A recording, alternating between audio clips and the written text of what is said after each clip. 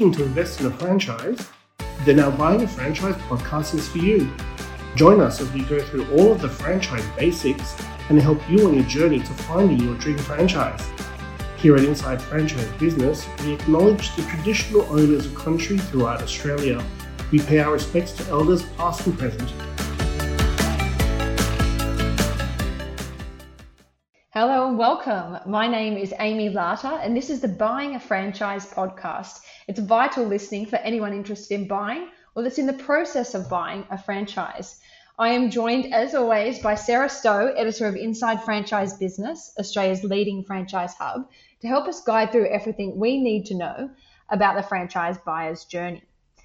Now, Sarah, if you're searching for a franchise, finding the right location is going to be a pretty significant step, I'd say. And that's the topic of our conversation today. Sarah, I know the phrase location, location, location is considered something of a mantra when it comes to buying a house. Tell me, is it the same thing for franchising? Well, location can be hugely important to a business. I mean, it's one of the pillars of a good business. I guess the only time when it isn't relevant is if you are operating an online-only business. Mm-hmm. So what are some of the golden rules for finding the right location for your business? The first thing to do is find out from the franchisor what kind of location consistently works well for the brand. That will obviously depend on certain factors, including the type of business and what kind of customers it attracts. If you think about it, if you're a convenience-based business, you need a lot of passing traffic. That could be foot traffic if you're in a high street, if you're a convenience store, or fast food outlet that really relies on impulse buys. But it could be vehicles driving past if you run a tyre shop or a drive-through fast food outlet. If the franchise is a destination business, it will require access to customer parking. If you think of a fitness centre or a beauty salon, both of these can work in shopping centre environments where there is plenty of parking space. Okay, true. And so assuming that, some businesses, there'll be more focus on location. Can you tell us more about how a customer profile can affect the choice of a location? Yeah, demographics are really a key part of this. If the location looks busy, but the people passing by aren't going to buy your product and service, it's a poor choice. So sheer numbers really aren't enough of a guide alone. Digging down to get more detail about the exact location and who visits it is really important. For instance, if you run a toy store, it's probably beneficial to be placed near lifts and restrooms in a shopping centre. So not only do you need to know who the customers are, it's crucial to understand their shopping patterns. So if you think about operating a service station on a busy thoroughfare, you need to know when drivers are most likely to stop and stock up on convenience items, which is probably after work. So that makes it crucial to be on the right side of the street to pick up the commuter traffic driving past at the optimum purchasing time. Visiting a site on different days of the week and at different times of day will give you a good idea of visitor numbers and traffic flow. And then there's a link between demographics and cost to consider. The cost of your product should align with the socio-economic demographics of the area. There's no point having a top quality product pitched at a premium price if you are situated in a lower socio-economic neighbourhood. Okay, so let's focus in on cost, one of my favourite topics, Sarah. What you've mentioned is quite detailed.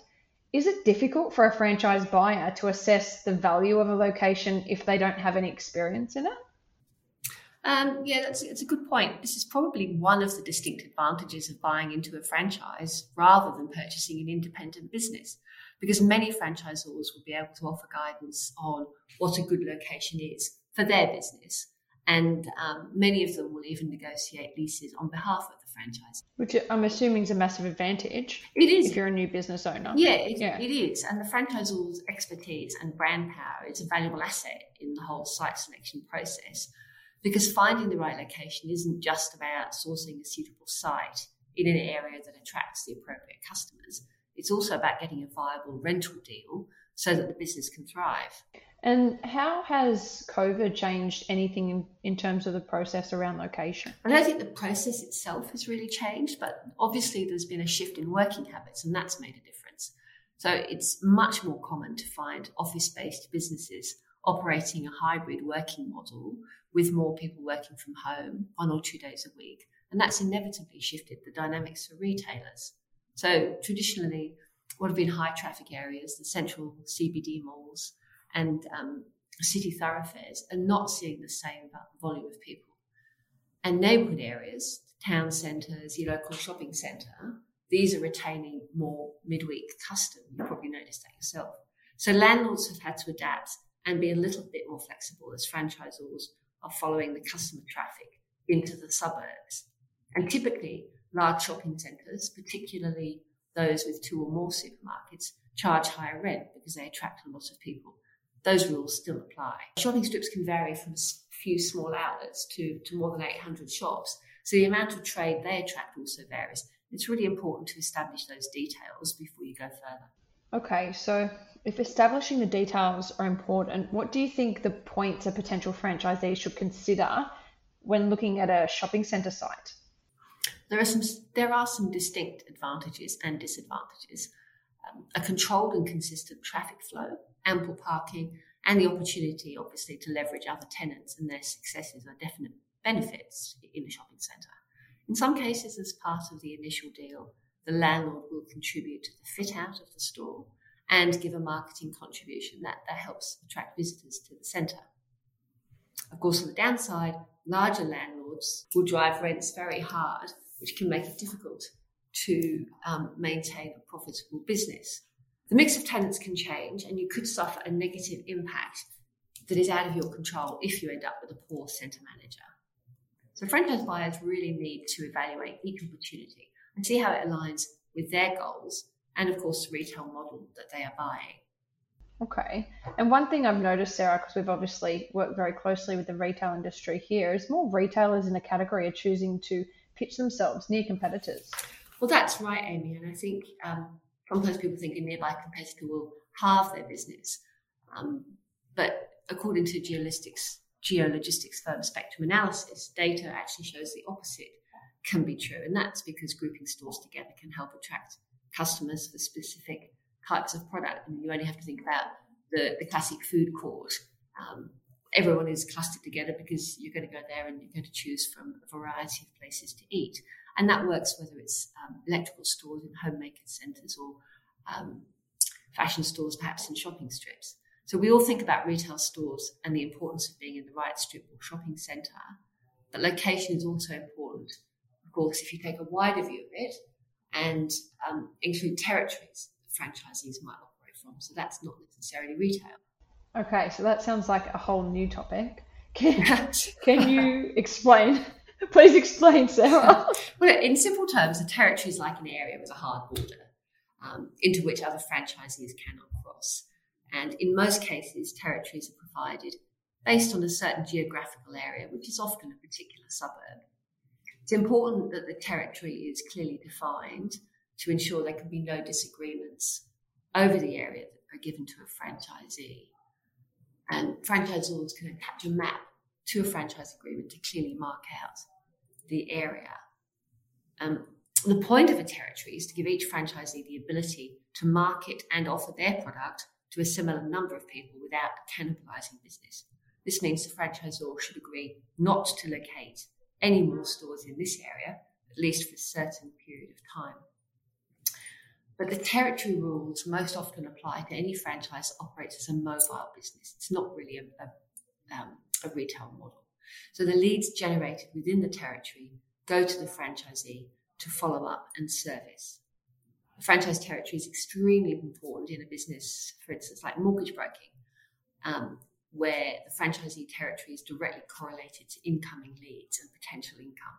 So it's ideal for a franchise territory to have a rigid geographical border. Okay, and are there any variations in the territory model? There are, and the distinctions are important to understand. Franchisees might be offered an exclusive or a non-exclusive territory. So an exclusive territory prevents oversaturation of a particular brand in the marketplace and ensures that other franchisees can't intrude on the space. But while a franchisee might have exclusivity in a particular area, they will not have exclusivity over customers who may choose to use another franchisee's services in a different area. Franchisees must also be mindful that their own marketing activities cannot encroach on the area of another franchisee in the network. A non-exclusive agreement doesn't have the same protections, so the franchisor is free to introduce other franchisees or its own outlets in the area. And is there a guide to the right sort of size when looking at territory? Oh, no, there isn't. That would be great. Fundamentally, a franchise system is obliged to provide you with a business operation that is, in their best view, viable. But how big it is geographically, or how many potential customers it houses, whether the area can be managed by the franchisee, is all up for scrutiny each time a new franchisee looks at the proposed territory. The important thing to remember that the designation of the territory needs to be based on logic and science. So it's really important to ask franchisors how they have come to create these zones and what the sources are for their data. And I'll just add here, though, that franchise buyers really need to collect information from a number of sources and not rely solely on the information the franchisor provides them. My message would be, don't underestimate the value of doing your own research. I am sure. So there's certainly a lot to consider. And I know franchise business would want to be one of those valuable resources, Sarah. But are there any tools that can help listeners in their research? There are some great resources that can provide independent information when you're getting down to particular sites that you're looking for. So the Property Council of Australia reports on key facts and statistics. So that's a great starting point if you're looking at shopping centre venues. For demographics, the Australian Bureau of Statistics has an online quick stats site, and you can visit this to evaluate any area in the country. As mentioned before, of course, there's also no substitute for visiting a site if it's a retail area and observing the traffic flow for yourself. And if you're considering a franchise opportunity, really make sure that you understand the requirements and the boundaries of your franchise territory, because ultimately this is going to be the framework of your business growth. Well, thank you, Sarah, for highlighting some of the key points around territory. Thanks, Amy. Now, you did mention some very valuable resources. So as usual, in the show notes below, we've got links and references if you want to follow this further and get more in-depth information before you continue your journey to buy a franchise. As with everything in franchising, there are crossovers and connections with other topics. So don't forget to check out crucial podcasts, including the Franchise Agreement, the Franchising Code of Conduct, and the Disclosure Document. And if you need a little inspiration, have a listen to our Spill the Biz series, interviews with founders and leaders in Australian business. Thank you for listening. Thanks again for listening to our Buying a Franchise podcast. Each episode, we uncover more tips and expert advice to streamline your franchise journey. So don't forget to subscribe, and as always, visit franchisebusiness.com.au to download your free franchise handbook and access even more great franchising info.